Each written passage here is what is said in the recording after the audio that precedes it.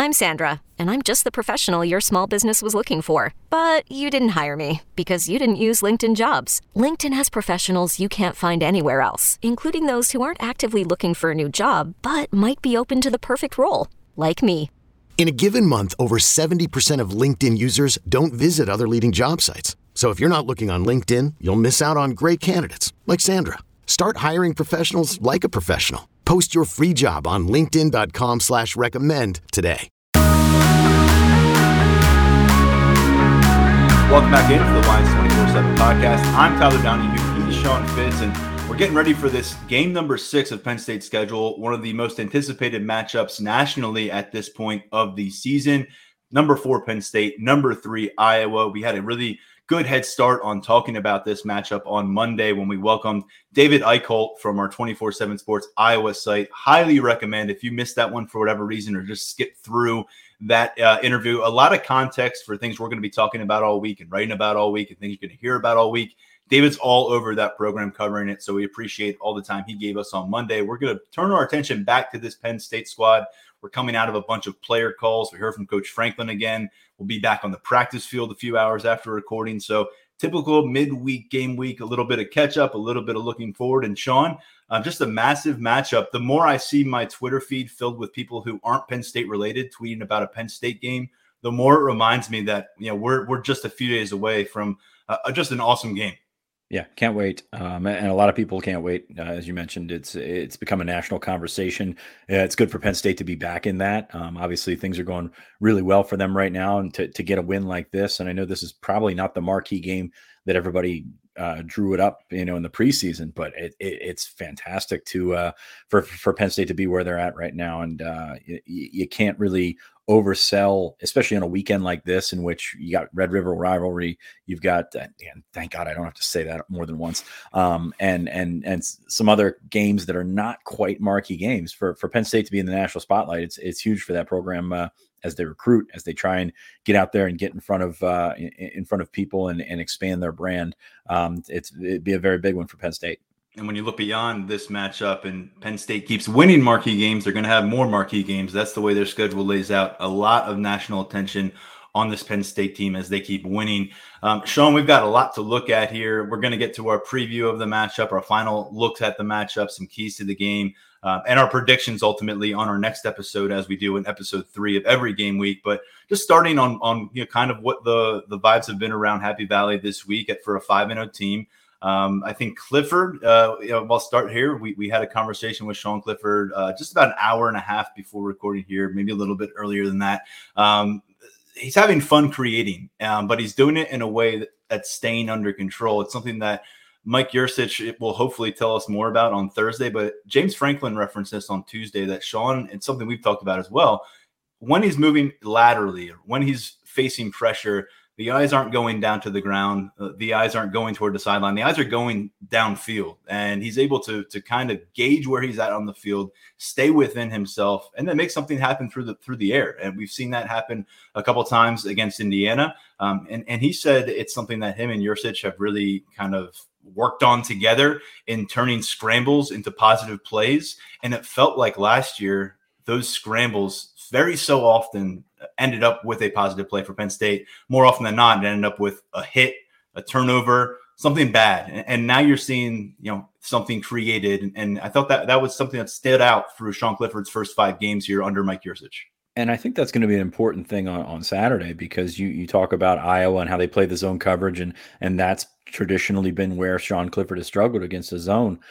So you've got to figure out if he can maybe make those reads where they break down or where they vacate a zone and you find a tight end or something like that. As you mentioned, that improvisation, the part of his game was not there last year. And it was when it was there, it was a problem because he would turn the ball over, take some bad hits and things like that. And he would also tuck it down and run and got some good gains out of it. But now you can throw it up there to Jahan Dotson and maybe he slips behind the defense or something like that. And really it's brought a new level to this offense. And when you can break down and make those plays, you can be successful. We referenced it on our first episode this week. Trace was so good at that. And that 2016 and 2017 offense was so good at just kind of finding themselves breaking down and then all of a sudden finding a receiver 50 yards down the field. So If he can do that, I think when you look at the matchups, Penn State has the big play threats in this game, and that's where they're going to come from. I don't think it's going to come from anything, set, just taking a typical play or anything like that. When it breaks down and when Penn State can freewheel and be successful, that's when they can put points on the board. And Clifford gives you something else in a road game in Kinnick Stadium that not many teams have in a road game at Kinnick Stadium. A guy who started in that situation already. He talked about that a little bit today, looking back at the 2019 matchup, which was really the defensive effort carried through there. It was one of Jaquan Brisker's earlier moments with the program coming up with a big play. Remember, Robert Windsor had a heck of a Windsor game. Yeah. There was a goal line stand. There was the Pat Fryermuth touchdown that was supposed to happen that didn't happen. There was a lot that went into the game, but you talked about this. That was really the first true cracks that we saw from Sean Clifford, who had really, cruised through the early stages of his first season as a starter in 2019, made that trip to Maryland. He mentioned that being a road environment that he faced early, but he and Penn State took that Maryland crowd out of the equation by the second quarter. It was a 59-0 game. That Iowa game, looking back on it, he says, learned a lot of lessons that day. But when you can look back on that and kind of put yourself back in those shoes, that's advantageous. And again, a lot of college football contenders at this point, because everybody seems to be still alive halfway through the season, but not a lot of them have quarterbacks who have this kind of a depth of history. And we know there's been highs and lows with Sean Clifford, but he has resources within himself that he can turn to. And this is one of them, going on the road to Kinnick Stadium. And luckily for Penn State, he's a very different quarterback than he was at that point. That was the time when defensive coordinators realized if you change the defense at the line of scrimmage, Clifford's going to have a problem. And you've got Yurcich now, and hopefully you've worked through some of those issues. And he's a college quarterback. He'll make mistakes, no doubt about it. But you minimize the mistakes. You minimize the effect of the mistakes. Maybe it's a throwaway instead of a pick, and it just doesn't seem like much at the time, but that could change the game completely. So he's older. He's more mature. He's handled it well, and he's handled himself well throughout the season. Another big test. Nobody's confusing College Park and Iowa and Iowa City. So it's really going to be a completely different atmosphere than he's used to. Wisconsin was one thing, but you've got a little bit of naivety there, and you have the ability to settle yourself in. And I think this could be a similar game because you've got Iowa that can't really score at will. Wisconsin obviously could not score at will. So you give yourself an extra possession here, an extra possession there, and you don't have to worry about maybe going 2 touchdowns down or something like that. And hopefully, knock on wood, hopefully that's not how the game plays out. But you have an opportunity to settle in and do some things and minimize those mistakes. When Iowa has scored, and they've scored a lot, it's been on a short field. We heard from David Eichholt breaking that down, and he's had some tweets since then, and some of the statistics that Iowa has established this year, and people are going to point to the luck of their turnover situation. I know he wanted to credit the defense for being where it needs to be, and that's everything we hear from Penn State players and coaches is, it's pretty basic. It's what we have seen from Iowa in the past defensively. They're just doing that at a ridiculously efficient rate, and they're not leaving any exploitable areas open. Everyone's where they need to be, and they're wreaking havoc on opponents. They're coming up with all these turnovers. Clifford says, we're going into this game, though, feeling good about our ball security. This isn't a situation where you're kind of stumbling around the first part of the season and turnovers are still an issue for Sean Clifford. 3 interceptions, really only one of them you truly can pin on him as a poor throw, poor decision situation. So that's through 5 games. That's big time. Now going on the road here, he says we're already a take care of the ball offense during that conversation today. If you can keep it up and you're able to protect this football, like Rasheed Walker said, keep the ball out of Iowa defenders' hands, and they really, really, really like their chances to get to 6-0 heading into the bye week. Well, you look at the schedule, and I've got the Colorado State box score up right now, and Colorado State's not a very good football team, and honestly, I don't know why Steve Addazio has a job there, but they turned the ball over once, had a fumble, no interceptions, only lost by 10 at Kinnick. That doesn't really add up. So that when you're looking at trying to poke holes, and we talked about this with David the other day, everybody's trying to poke holes in the schedule, figure out who's actually good, who's not actually good. You've got the crossover game against Indiana for both teams, so you've got a little bit of a common ground there. But the schedule isn't the most impressive. Then you get to then you get to Maryland, you get 7 interceptions or 7 turnovers or whatever it is, and you got a 51-14 game. So I think it's pretty clear we try to hammer that home. James Franklin tries to hammer that home, that it's turnovers, it's big plays, field position, and so much of this game is going to be turnovers. Yeah. And now in Iowa City yesterday, which is when Kirk Ferentz had his weekly press conference, just like James Franklin, pretty close to each other.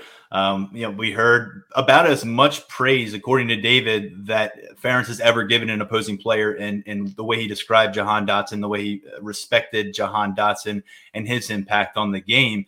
Of course, here, though, Sean, there's more conversation about the run game and what that can be for Penn State as a potential springboard toward Big Ten title contention, or possible stumbling block if it doesn't get going. That was a topic of conversation with just about every player, but I'll let the offensive lineman, Rasheed Walker, start us off for here, because it was basically his version of that RELAX that Aaron Rodgers put out a few years ago that everyone remembers when the Packers were struggling. He was like, okay, it's a process. And he said, nothing dramatic needs to be changed, just a few things missing that we need to complete the puzzle. Now, those were his words. I thought that was a really interesting way for him to phrase it. I think the people who have been talking about it on the message boards, and there's been a lot of deep dives into what has gone wrong and what has gone right for the offensive line and the ground game, will tell you it's not some colossal failure that's unrepairable. But if it's going to get going, it can't stay stagnant, and it can't afford to take a step back as you're taking a step forward in terms of competition. Well done, by the way. Two of the hardest things to do is read while you're on air and spell while you're on air. You just did both in the matter of 2 sentences. So good on you for doing that. The Penn State run game, especially against Iowa in the last couple of years, Penn State's running backs, 13 carries for 16 yards, a nice little 1.2 yards per carry average last year. Now, a lot of the run game was on the quarterbacks. Will Levis started that game, of course. Sean Clifford came in. I think they were the two leading rushers for Penn State. But since that Saquon game in 2017, Penn State's running backs have averaged just 3.5 yards per carry against Iowa. They've been bottled up for the most part. The long runs have not been there. Noah Cain was fabulous as a freshman back in 2019, no doubt about it. But you're picking up, you're looking at the box score, and you're picking up 8 or 10 as your chunk plays on the ground. And that's great. You want as many of those as you can, but you also want the 26 yarder, the 30 yarder, or something like that. So that's one thing. I think when you look at the film, the offensive line has been better. There have been creases there. The running backs have not always run like there's been creases there. So what Rasheed is saying is not necessarily you have to change your entire format of the run game, but you've got to execute a little sharper, and those things will start to open up. Will that happen on the road this weekend against a very good defense? I don't know. But it seems like they feel confident that they're at least going in the right direction. And if you can get a back to be decisive and finish those off, and I know we've talked about Kevon Lee in that sense a bunch this season. If you can get that to happen, then you've got an opportunity to maybe break a couple of those actual run chunk plays. Rasheed Walker described Kevon Lee at his best as a bulldozer when he's running the football, and that's where they want to see him with the football. In fact, you go back to right after game one, I think it was, Ja'Juan Seider said the biggest thing they want to hammer home to Kevon Lee is to run behind those pads and remember that, hey, it's great you have all this stuff in your tool bag. You got this, this speed that continues to dwindle in your 40 time. That's fantastic. This acceleration part of your game, you can do a little bit of things lateral, but that doesn't need to be what you lean on, and it can't be what you lean on as a running back. It needs to be north-south, and that's your bread and butter. And then everything else you do builds off that, wows people off of that, and next thing you know, you're a 22 to 25 carry, 120-yard running back for Penn State down the road. Right now, clearly not getting those kind of touches, and there's been issues, the ball security, and there's been issues with him not trusting in the way this team wants him to play and the way that he's going to be the most effective runner. But you talk to everybody today, and he's clearly, I think, the most captivating player in that offensive backfield that really has not been in question for some time. And when you look around and say, well, not a single running back has reached 200 rushing yards at this stage of the season, we're in the second week of October, who's ready to step up, it's really becoming a trendy pick. And he's coming off of his best performance of the year for people to say it's going to be Kevon Lee. Very much personally still wait and see mode, but how they trust him on the road in Kinnick and whether that comes early and whether that comes late is going to tell us a lot, I think, of how Seider, Yurcich, and Franklin feel about Kevon Lee and whether he's going to be a central figure for them moving forward. And if he puts the ball on the turf again, even if he falls on it again, forget you're probably not going to see him again. So at least this weekend, coaches have a way of getting so much tighter on the road. And I know sometimes, Penn State has been successful on the road, hit some big plays and things like that. But every coach I've ever been around plays a different style on the road, even if you don't really notice it at first viewing. That's why I'm curious to see what John Lovett's involvement's going to be. He's played a lot of football. He's played in a lot of different atmospheres. You go on the road in an atmosphere like this, and you've got to figure out who's your most reliable guy. Lovett, because of his experience, I think will get some touches. He's leading Penn State in touches over the last 2 weeks. I think he's got 24, and Lee is probably next closest with 17, I want to say off the top of my head.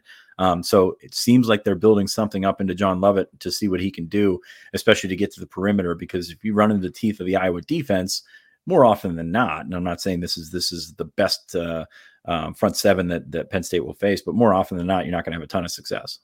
And by the way, if anyone was wondering about Penn State trusting John Lovett in a big moment, remember the first time we really saw him step up for this offense was in the third quarter in front of a whiteout crowd against Auburn. So this staff likes what they saw from John Lovett behind the scenes. We may never find out exactly why he wasn't on the field for those first 2 weeks, but since he has resurfaced on game days, he has, like you just said, been kind of an emerging figure. And I'm with you. I think we're going to see him involved in the first quarter. I don't know if we'll see 4 running backs involved in the first quarter. Still a little surprised by how that played out. Good for Devin Ford, essentially forcing his way onto the field or having opportunities and playing well. That's the thing. Yeah. Devin Ford looked as decisive, as snappy as he has during his career here. And, they still think there's a good player in there, but four running backs is a lot to play. Difficult. It's difficult. It's very difficult to handle that. Not so much from the balancing the locker room and all that kind of stuff. It's more just about getting which guys need to fit your blocking schemes and all that stuff. Because if nobody gets comfortable, nobody's going to run. Yeah, it's about generating momentum on the ground, and that has been the issue so far. And James Franklin actually talked about that on Tuesday. There's 2 scenarios that he said he would be absolutely okay to see play out. They can have a situation where they have 3 running backs that they feel are all producing at a high level and all deserving of playing time. He goes back to that number 3, which is what we heard back in August, which is, again, why it was surprising to see Devin Ford as the 4th running back early against Indiana. He says the other scenario is someone makes it clear that they are the number 1 running back, and you're forced to really distribute your carries accordingly. You're still going to involve a second and third guy, but you're going to see that volume reflected in how you feel about the guy leading that group. And right now they don't have either of those things, and they're going to have to find those. And if they can, you're going to see the ceiling of this offense raised in a real fast hurry if that can happen. But Sean, I'm kind of thinking, what is more likely, and what would you prefer if you're Penn State? To me, I don't know how realistic it is right now in 2021, but the best offensive football I've personally seen from Penn State since covering the team in 2017 is when they have a defined leading runner. And it has been Barkley, it has been Miles Sanders, and then I think it was Noah Cain for a stretch, Journey Brown for a stretch, and since then it's been very different dynamics in play. To me, though, I think that is, to me, the best I've seen Penn State is when they have a guy that's leading the charge. I agree 100%. That I think they wanted Noah Cain to be that guy. I just don't think he's where he needs to be physically. And if you remember, they've made these moves before. You remember who started the 2019 season as the number 1 running back? Ricky Slade. So, they've been able to feel themselves out. Now, obviously, going on the road to an undefeated team, it's not the time you want to be feeling yourself out, but they've done a nice job of figuring out that puzzle and making the most of it. So, for Penn State fans' sake, you hope they do that this weekend.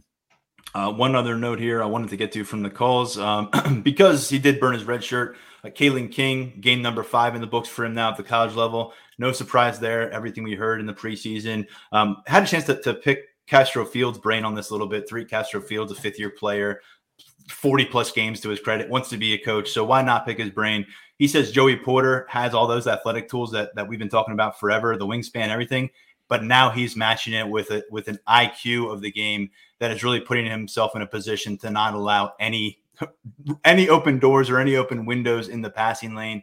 It said it's been really fun to be his roommate on the road. They're going to do that again in Iowa because they end up exchanging so much information, sharing concerns they may have about the game plan. And by the end of it, from the entire defensive secondary standpoint, it sounds like they're going into these games feeling so buttoned up, Sean, that, and this goes for the two deep, like no matter who's coming in on the field, they feel like everybody's on the same page. And I think that's something that hasn't existed for Penn State at the back end, even when they've been on some college football playoff caliber runs in recent years where that trust wasn't there. Now they got to prove it and prove it and prove it. But he talked very highly of that and said, Kalen King, just keep watching the guy. He's going to keep getting better. He's going to have a hell of a career at Penn State. And he just basically said, Kalen King, learning that balance as a college student, college athlete, that's not easy for anyone, but they feel very comfortable whenever he's on the field. Yeah, with King and with Johnny Dixon, the South Carolina transfer, you kind of feel for them because they'd probably be playing more in a typical scenario, but Tariq Castro-Fields and Joey Porter playing so well right now, and that secondary playing so well, so confident right now, that it's tough to break. And as we've mentioned, with the schedule that's been put in front of them, those rotations much tighter. So you're seeing a ton of Porter, you're seeing a bunch of Castro-Fields, and that's just not working out for the younger guys. But they'll get on the field, and I think they'll be confident in their play as well. That's a really, really good group. And as you mentioned, you had a big stat for that group that you texted me this week. I couldn't believe it. And now, granted, I still haven't watched the Villanova game, or most of the Villanova game. I watched a little bit of it. But Penn State's secondary and Penn State's defense, for that matter, just 2 passing touchdowns against them all season. And they were in the fourth quarter of the Villanova game against the third stringers. Yeah. Third stringers. So that's unbelievable. Not that they faced a passing offense that would, terrify anybody, but through 5 games, that's the odds are kind of stacked against you that you would give up a passing touchdown at some point. So that secondary is confident. When you look at what Penn State has done in the secondary over the last couple of years, as they go along and as these quarterbacks start beating them, they lack that confidence. They get on their heels. They get back, moving backwards, and give up those cushions and things like that. And all of a sudden you're giving up 500 yards to Memphis. And it's been a problem, but this group does not seem like they've been overwhelmed. Tariq Castro-Fields, and you have it written down here, made a comment today where the defense is embracing the big moments instead of feeling overwhelmed by them. That's a big deal. That's a big difference. And it's going to make your defense play entirely different when you're out there, going to the ball instead of making the ball come to you. I mean, Jair Brown's got 3 picks. That's something you would have said before the season. You just said you were insane. But, Iowa's defense has been really good at forcing turnovers. Penn State's also been there as well. Yep. And I thought that was interesting because that comment from Castro-Fields actually was off a question asking him to compare. And I thought this was a difficult question for Castro-Fields to answer, but it brought that answer. From 2019, that defense that traveled to play Iowa versus 2021, this defense that is traveling to play the same team. He said comparing those defenses, and I think at that point that they were unbeaten, and Tariq Castro-Fields was playing very well, and down the stretch that defensive narrative changed for the Nittany Lions in 2019. But they probably broke. They broke. They broke. And they were lucky to get out of the Cotton Bowl with the win, the way that Brady White was racking up yards, and they had some timely turnovers late, takeaways late. But going back to the main point here, is that's what jogged him to say this 21 defense. When I think about it, they embrace the big moments. They want the big moments because they feel like they're going to act on them. Whereas before, felt more like they were walking on eggshells and avoiding mistakes in the big moments. Call it playing within the framework, go back to the trust I just talked about. But that is precisely the mindset you want. And look, the numbers don't lie here. That they've given up points on only 8 of 15 red zone opportunities for opponents, just an outrageous stat. And I think this is a big reason why, if Penn State can play the way they have, protecting the football while putting up, they don't got to go put up 31 points. We'll talk about our predictions tomorrow. I don't think they're going to have to put up 31 points to win this game. Go play, protect the football. I like this. I like the chances when you give it to this defense to do the rest. And they did it in 2019 in this matchup. I think Iowa is a better team, no doubt about it. But defensive performance here is everything to me, because I think it really gives your offense some wiggle room, and you want your offense to have a little bit of wiggle room. You can't expect them to play a perfect game in this setting. If you can trust those back 4 guys to just take care of their business and make this a 7-on-7 up front game, then you're feeling pretty good about the calls that you need to make, because you can sort of, it's kind of like the opposite of being able to get the quarterback with 4. If you can cover the secondary and with the limited amount of players you have back there, then you're doing okay. Even Daquan Hardy has been phenomenal in terms of being a man coverage guy.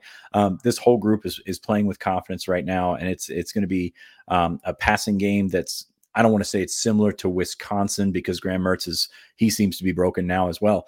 But the Iowa passing game is not going to be one that terrifies you. It's not Ohio State. So, if you can let them do their thing and they can hold down the back on their own, gives you an opportunity to get creative with Brandon Smith, get creative with Curtis Jacobs, use those guys as blitzers and really not only take the quarterback and trying to make him make a bad decision, but get in there and stop a run for a 2-yard loss, knock them off schedule, do that sort of thing. So I think it's very important to see the trust that that Brent Pry and Penn State's defensive defensive coaches have put in that secondary. Penn State is not publicly publishing their depth chart this year. It was something that we talked about. Definitely mattered more before week one, because we have seen the team. We actually get to see the team now in games and occasionally on practice fields as well. So by now, we're getting a pretty good sense of how this lines up for Penn State. We have a better understanding of who's not going to be available and who is now available. And thus, going into this game, Sean, you put together an updated look at the Penn State depth chart through 5 weeks, and it was up on Lions247.com. I think Tuesday night, but here we'll have a chance to go through it a little bit. We can skip the running back conversation. To me, on offense, it probably starts at wide receiver and what's happening behind those three starters who are getting a ton of reps. Well, I mean, you mentioned a ton of reps. That's what it is. You've got three guys that are eating up everything. Dotson, Washington, and Lambert Smith. You get a spell of Cam Sullivan-Brown, a little bit less of Marquise Wilson. I mean, if it's working, just go with it. You'd love to see them cultivate that depth and get a true two deep and run guys in and out. But when the guys on the top are so much better than the guys that are replacing them, just go with it, especially when we take into account the tight ends, how much they've been involved. Now, that will be an issue moving forward. Obviously, Dotson's gone after this season. You get at least one more year, Parker Washington, Keandre Lambert-Smith in that same class as well. You've got to develop there, and you might be seeing Penn State look to the portal for a receiver or something like that. But that's something to deal with later. But you're feeling pretty good about what you've got right now, just based on the fact that those guys have been so productive. 3 receivers in the top 20 in Big Ten receiving as Big Ten receivers. And they're signing a bunch of receivers in the next class, as we have covered here. As all, sorry. So. Sean, offensive front. We saw 5 guys out there, and they stuck with those 5 guys for the reps that mattered against Indiana. But something to note there: Bryce Effner didn't seem to be available for this team in that matchup, based on what we saw on the field, working toward kickoff. So, look, how do we feel about are there 8, 9, 10 guys that this team feels comfortable? Is it more like 6 or 7? Because I know Troutwine has talked about needing 10 and feeling like that's what they want. I'm not sure you're getting there right now when I go down this list. Yeah, I think you're at 6, to be honest with you. And that's kind of a dangerous game there, because if you have one guy go down, you got to figure out, is Des Holmes the next guy up? Bryce Effner was hurt and didn't play last weekend. He's basically been your 6th guy, and he can play all those positions, but he's got to be healthy to do so. So I think that's a kind of a scary depth angle. Olu Fashanu, I think, is going to be very good eventually. I don't think he's ready to go. I think Rasheed Walker said he was game ready, but that's a lot to ask of a redshirt freshman, to throw him in there, figure out what you can do, and whether or not you have to move guys around. So knock on wood that first line has stayed healthy so far. Anthony Wiggin, I don't know. He showed he wasn't the guy in week 1. You'd love to have Salim Wormley, so you're talking about those numbers building up to 10 that way. But that's a thin group, and that just shows how a guy like Effner is so key, even though he's not playing those snaps. And the 2 deep involves starters elsewhere, or multiple guys. Because Bryce Effner, I think you would pretty solidly say now, is your number 2 left guard and your number 2 right tackle. And then your number 2 center is going to take one of your guards, I think, from their spot, whether it's Juice Scruggs, who I would lean toward, or Eric Wilson, who we saw get his first reps at center a couple weeks ago against Villanova. One other name here to note, because people are probably wondering where his name has been this year. It hasn't been in the game rep sheet to this point, is Landon Tengwall, the top-rated offensive lineman that Penn State brought in, enrolled last January. got a little bit of feedback from on him from Rasheed Walker. Like you said, Rasheed Walker feels like Olu Fashanu is ready to play and start for Penn State if they needed him to be.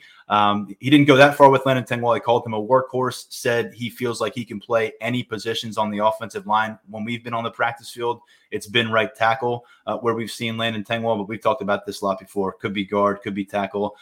We'll see where his career takes him. One other name here as a notable riser that Rasheed Walker went out of his way to point toward is Nick Dawkins, guard, center. Like we said, maybe the number 2 center that maybe people may see him as number 2 center, but you're going to pluck someone from a different spot and put them in the center position, it would seem. So he's had a chance to work behind the scenes here. Rasheed Walker says it feels like he's added 2, 3, 4 inches of height since he showed up on campus and has really grown into his body, which is good to hear because we know how much Nick Dawkins meant to that class from a leadership and mentality standpoint. It's good to hear that he's making progress because we talk so much about the tackles. They need to get some new juice, no pun intended there, but they need to get some new guys going at the guard positions as well moving through this year. Yeah, you're going to see, I think, some movement after the season, but for now we're talking about right in the moment, and it's really good for Dawkins to be there. Achumba's Golden Israel Achumba has been on the practice field with them as well, so hopefully the light can come on for some of those redshirt freshmen after this season. I think Fashanu far and away closest to playing, Dawkins right in there as well. But that's a group that's going to have to continue to come along. You took 5, you hope to get 2 or 3 of those guys and eventually make them starters. So we will see what happens in the off season. But for now, you got to figure that if you're rolling Fashanu out there, it's probably going to come with some redshirt freshman bumps. Sean, for a lot of the offseason, whenever we talked about the defensive line, we would list 12 names at each spot and say, figure it out. Someone's got to step up. We now know that 6 guys are getting a lot of playing time, and some others are starting to get some more as well. You got Arnold Ebiketie, Jesse Luketa, Nick Tarburton at defensive end. Inside, it's been PJ Mustipher, Derek Tangelo, with a lot of Devon Ellis, who was impressed. We talked about him, but you're also seeing Keziah Izzard, Fatoma Mulba involved there. You've got the veteran and Fred Hansard. He's year number 5 on campus, but clearly there's been some movement, younger guys making some strides, getting on the field. I'm not expecting to see Penn State go 5 or 6 deep at this position on a weekly basis, particularly when you're going to tighten things up against Iowa. And I think last week afforded them the opportunity to kind of load up your frontline players again with reps here. But we've said before, you can't expect to do that every week. Look at the schedule. There's got to be some flexibility. And I feel like they're starting to develop that on the defensive front, but there's still a lot to learn about the Zariah Fishers, the Smith Vilberts, the Keziah Izzards of this roster. Yeah, you've got a pretty stark contrast between 1 through 3 at those spots and then 4 through 6. And you're probably just going to see 1 through 3 this weekend as they tighten up those rotations. Luckily, Jesse Luketa has been a hit at that defensive end spot. So they've been able to do that. You saw a little bit of Smith Vilbert last weekend. Still think he's coming along. Fisher, I still think he's got another year before he's ready to go. And on the interior, Derek Tangelo has been very big for them. Be interesting to see if Keziah Izzard can step up and you can have a true 2 deep where you can rotate Devon Ellis and Izzard in there and try and figure out if those guys can go right away, because that gives you some confidence. You're probably losing Mustipher after this year, Tangelo after this year. There's still some talent in there. Ellis has played more than as we say so often, more than we expected. But Izzard and Fatoma Mulba, if those guys can get their feet wet, kind of understand what's to be expected of them and go for it and make that stride, that can give you a couple of years of solid contributions there in the middle. Linebacker, that's exactly what stands out to me too. It's not necessarily what's happening here in October of 2021, but what's starting to develop for 2022, because at linebacker, there's going to be some moving pieces this offseason. There's no doubt about it. And we've got Jesse Luketa listed as a second teamer here. Clearly, he is defined now as a defensive end within this scheme, as long as things are going according to plan and Ellis Brooks is available. Beyond that starting unit, though, guys like Charlie Catchier, Tyler Elsdon, a couple of the freshmen, Kobe King, more so than Jamari Budden, but probably seen them, scattered snaps across the last 3 or 4 weeks, and some flashes from that group, to be honest with you. Yeah, I mean that's a group that's got a lot of talent in it. It's just the numbers aren't great, and we'll see what happens after the season with Brandon Smith, and obviously this is Ellis Brooks' last year, because you're gonna have to replace those guys, and you're gonna have to figure out what's kind of what's next with those. I know you've got some linebackers coming in this 2022 class, but at the same time, you almost have to have a bridge from Brooks and potentially Smith to that next group. So we'll see what happens there. It might be an opportunity for them to explore the portal once again, because you don't have established starters coming back, and we saw how important that was for a guy like Mike Jones, who went the Clemson transfer this offseason. So I don't know how this thing is going to look a year from now. You feel good about Jacobs, obviously. Budden's done some nice things. Kobe King has played in 4 games. So you feel like you're getting these guys some sort of experience, but at the end of the day, you got to have your top level guys ready to go. And they've done that this year in the 2021 version of the squad, but the 2022 version of the squad it very much remains to be seen what this is going to look like in a year. And sorting through the defensive backfield depth chart that you put together, it's an abundance of talent right now, the way they are playing and really matching and exceeding the expectations that everybody had for what looked on paper to be an impressive group. And some names that jump out to me here, because you go beyond the starters and there's a bunch of fascinating case studies. Kalen King, how much better can he get from game 6 to game 12, 13 or beyond? And then talking about Keaton Ellis, maybe no one on this defense am I more curious to see how the development goes as a 2D player, not as a starter right now, because I think that could be a tremendous storyline on where his career goes and where this Penn State defense goes moving ahead. And the other thing here is probably just how little conversation there has been about the star role and needing to replace the guy who is playing that role, because Daquan Hardy, as I talked about earlier this week, he has done everything they've asked of him, and he is staying on the field and starting games for a reason at this point. He's done it well. You have to give your kudos to Daquan Hardy, because I don't want to call it a 180 from last year, but it's a pretty stark turnaround from what he was at, where he was last year. So that secondary, of course, has been phenomenal. I'll agree with you. I'd love to see what Keaton Ellis can do. I think he provides you more upside in the back 4 than Jonathan Sutherland, and gives you a little bit more speed back there as well. So we will see where his what his trajectory is. But it's a shame we missed him over the first 3 weeks of the season, because you'd like to see him get reps and develop there and continue to learn that position, because he hasn't been there all that long. Recruiting is something we plan to dive into a bit more than we have been able to during the bye week, which is upcoming here. Sean, do we have anything to hit? I know we got a bunch going on behind the scenes. You've got a VIP chat happening right now at Lions247.com, where you're answering anything and everything, it seems, about Penn State recruiting efforts. Anything you care to share on the show right now? You put me on the spot. I'm looking at the site right now. We've got some midseason stuff going up. A lot of those guys are putting up their midseason highlights. Ken Talley highlights. Fun to watch. Ken Talley's up. Obviously, Drew Lar has been tremendous this year. So I don't really have anything going on crazy. I do suggest you check out the chat. It was burning up earlier today, and there's a lot of stuff in there. So I'll just defer you to that one, because you put me on the spot, and I honestly have nothing off the top of my head. Yeah, we got the paywall to maintain here, so it's a fine line to walk sometimes. And by the way, until Thursday at midnight, well, what a perfect segue here, Sean. 2 months, $1. This is your chance to jump in with Lions247.com. If you have not already been subscribing, carries you through the rest of the regular season toward that build up towards signing day. You can learn what goes on behind that paywall on the site. If you have not already, on Lions247.com, we have that promotion up on our front page right now. It's time for our 5-star mailbag, Sean, and it brings us to that conversation. Now that Kalen King has burned his red shirt, which other Penn State freshman do you expect to do the same this season? And is it a difficult conversation for the staff to convince players that redshirting is a good idea? Honestly, right now, I'd say he's the only one. I know Kobe King has played in 4, but there's talk from people that I've touched base with that they're going to try and preserve that red shirt. Jamari Budden's been in there as well. Mark's been keeping up with the true freshmen. But no, I mean, this is not an instant impact class. And you're seeing the best player in this class, Kalen King, is playing, pretty sparse reps. So it's tough to break in there. We thought we'd see Landon Tengwall on the field by now. Obviously that's a big jump to make from high school to playing on the offensive line, but that hasn't happened now. Is it difficult for the staff to convince players that redshirting is a good idea? Not particularly. These guys are well aware of what's going on around them.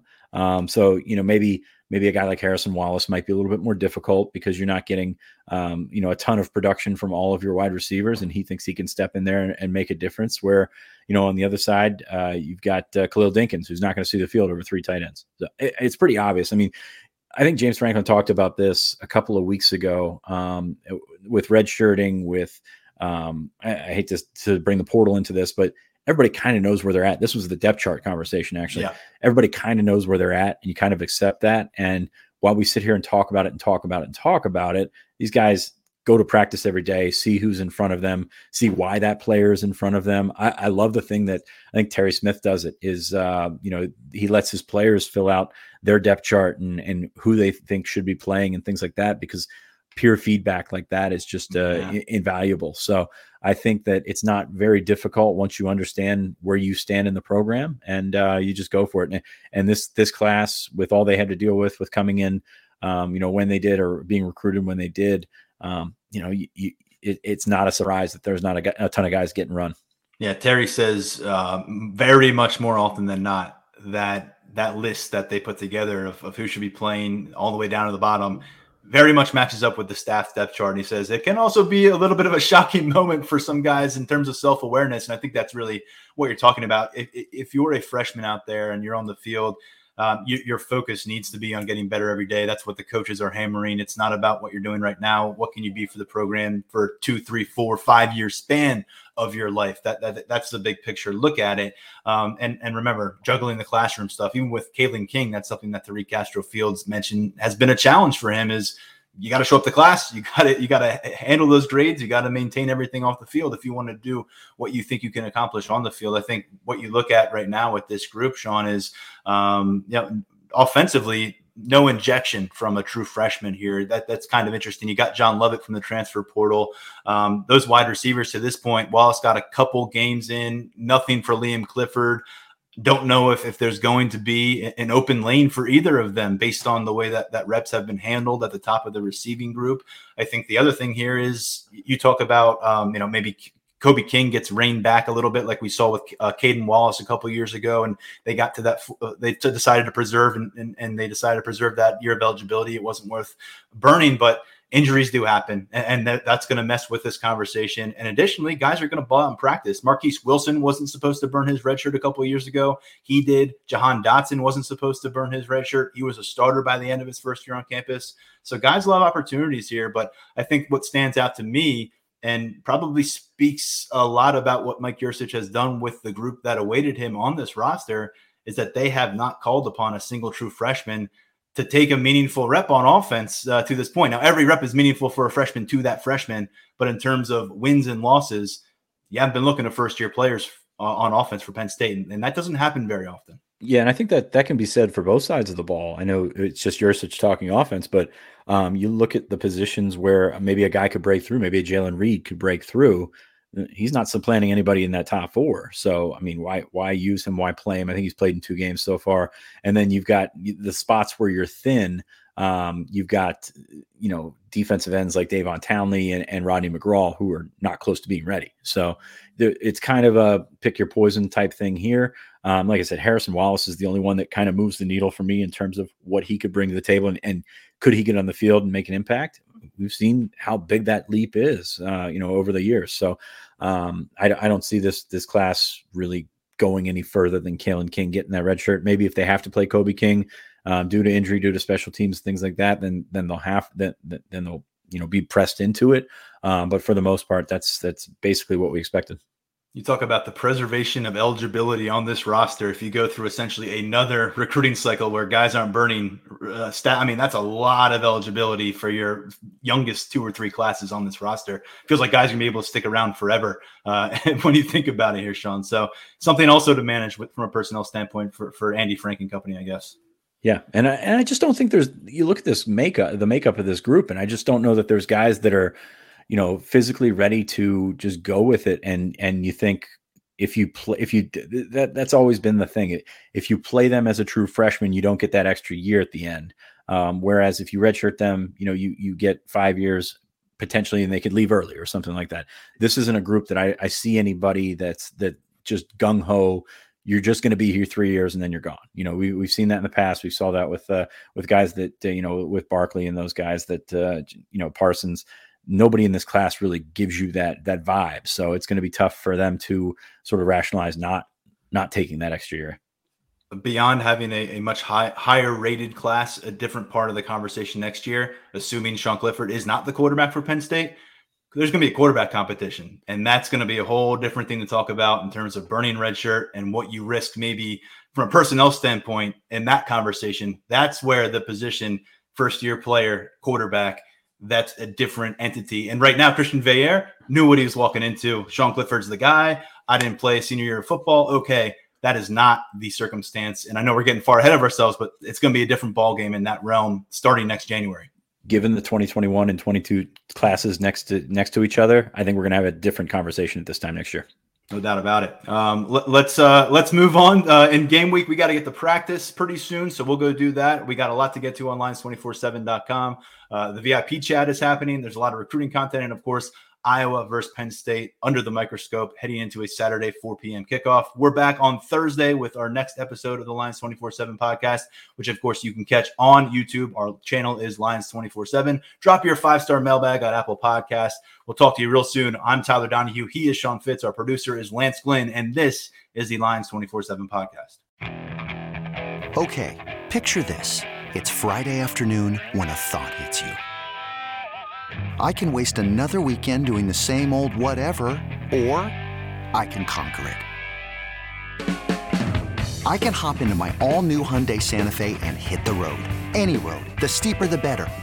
Because my all-new Santa Fe is available with H-Track all-wheel drive, so I can hit the trail without a worry in the world. Heck, with 3 rows and best-in-class rear cargo space, I can pack the whole family in with all our gear. We've got available dual wireless charging for our phones, so we'll never lose touch with civilization, and we won't lose touch with the primordial power of Mother Earth. So which is it? Waste the weekend or do something a little more epic? And conquer it in the all-new Hyundai Santa Fe. Visit HyundaiUSA.com or call 562-314-4603 for more details. Hyundai, there's joy in every journey.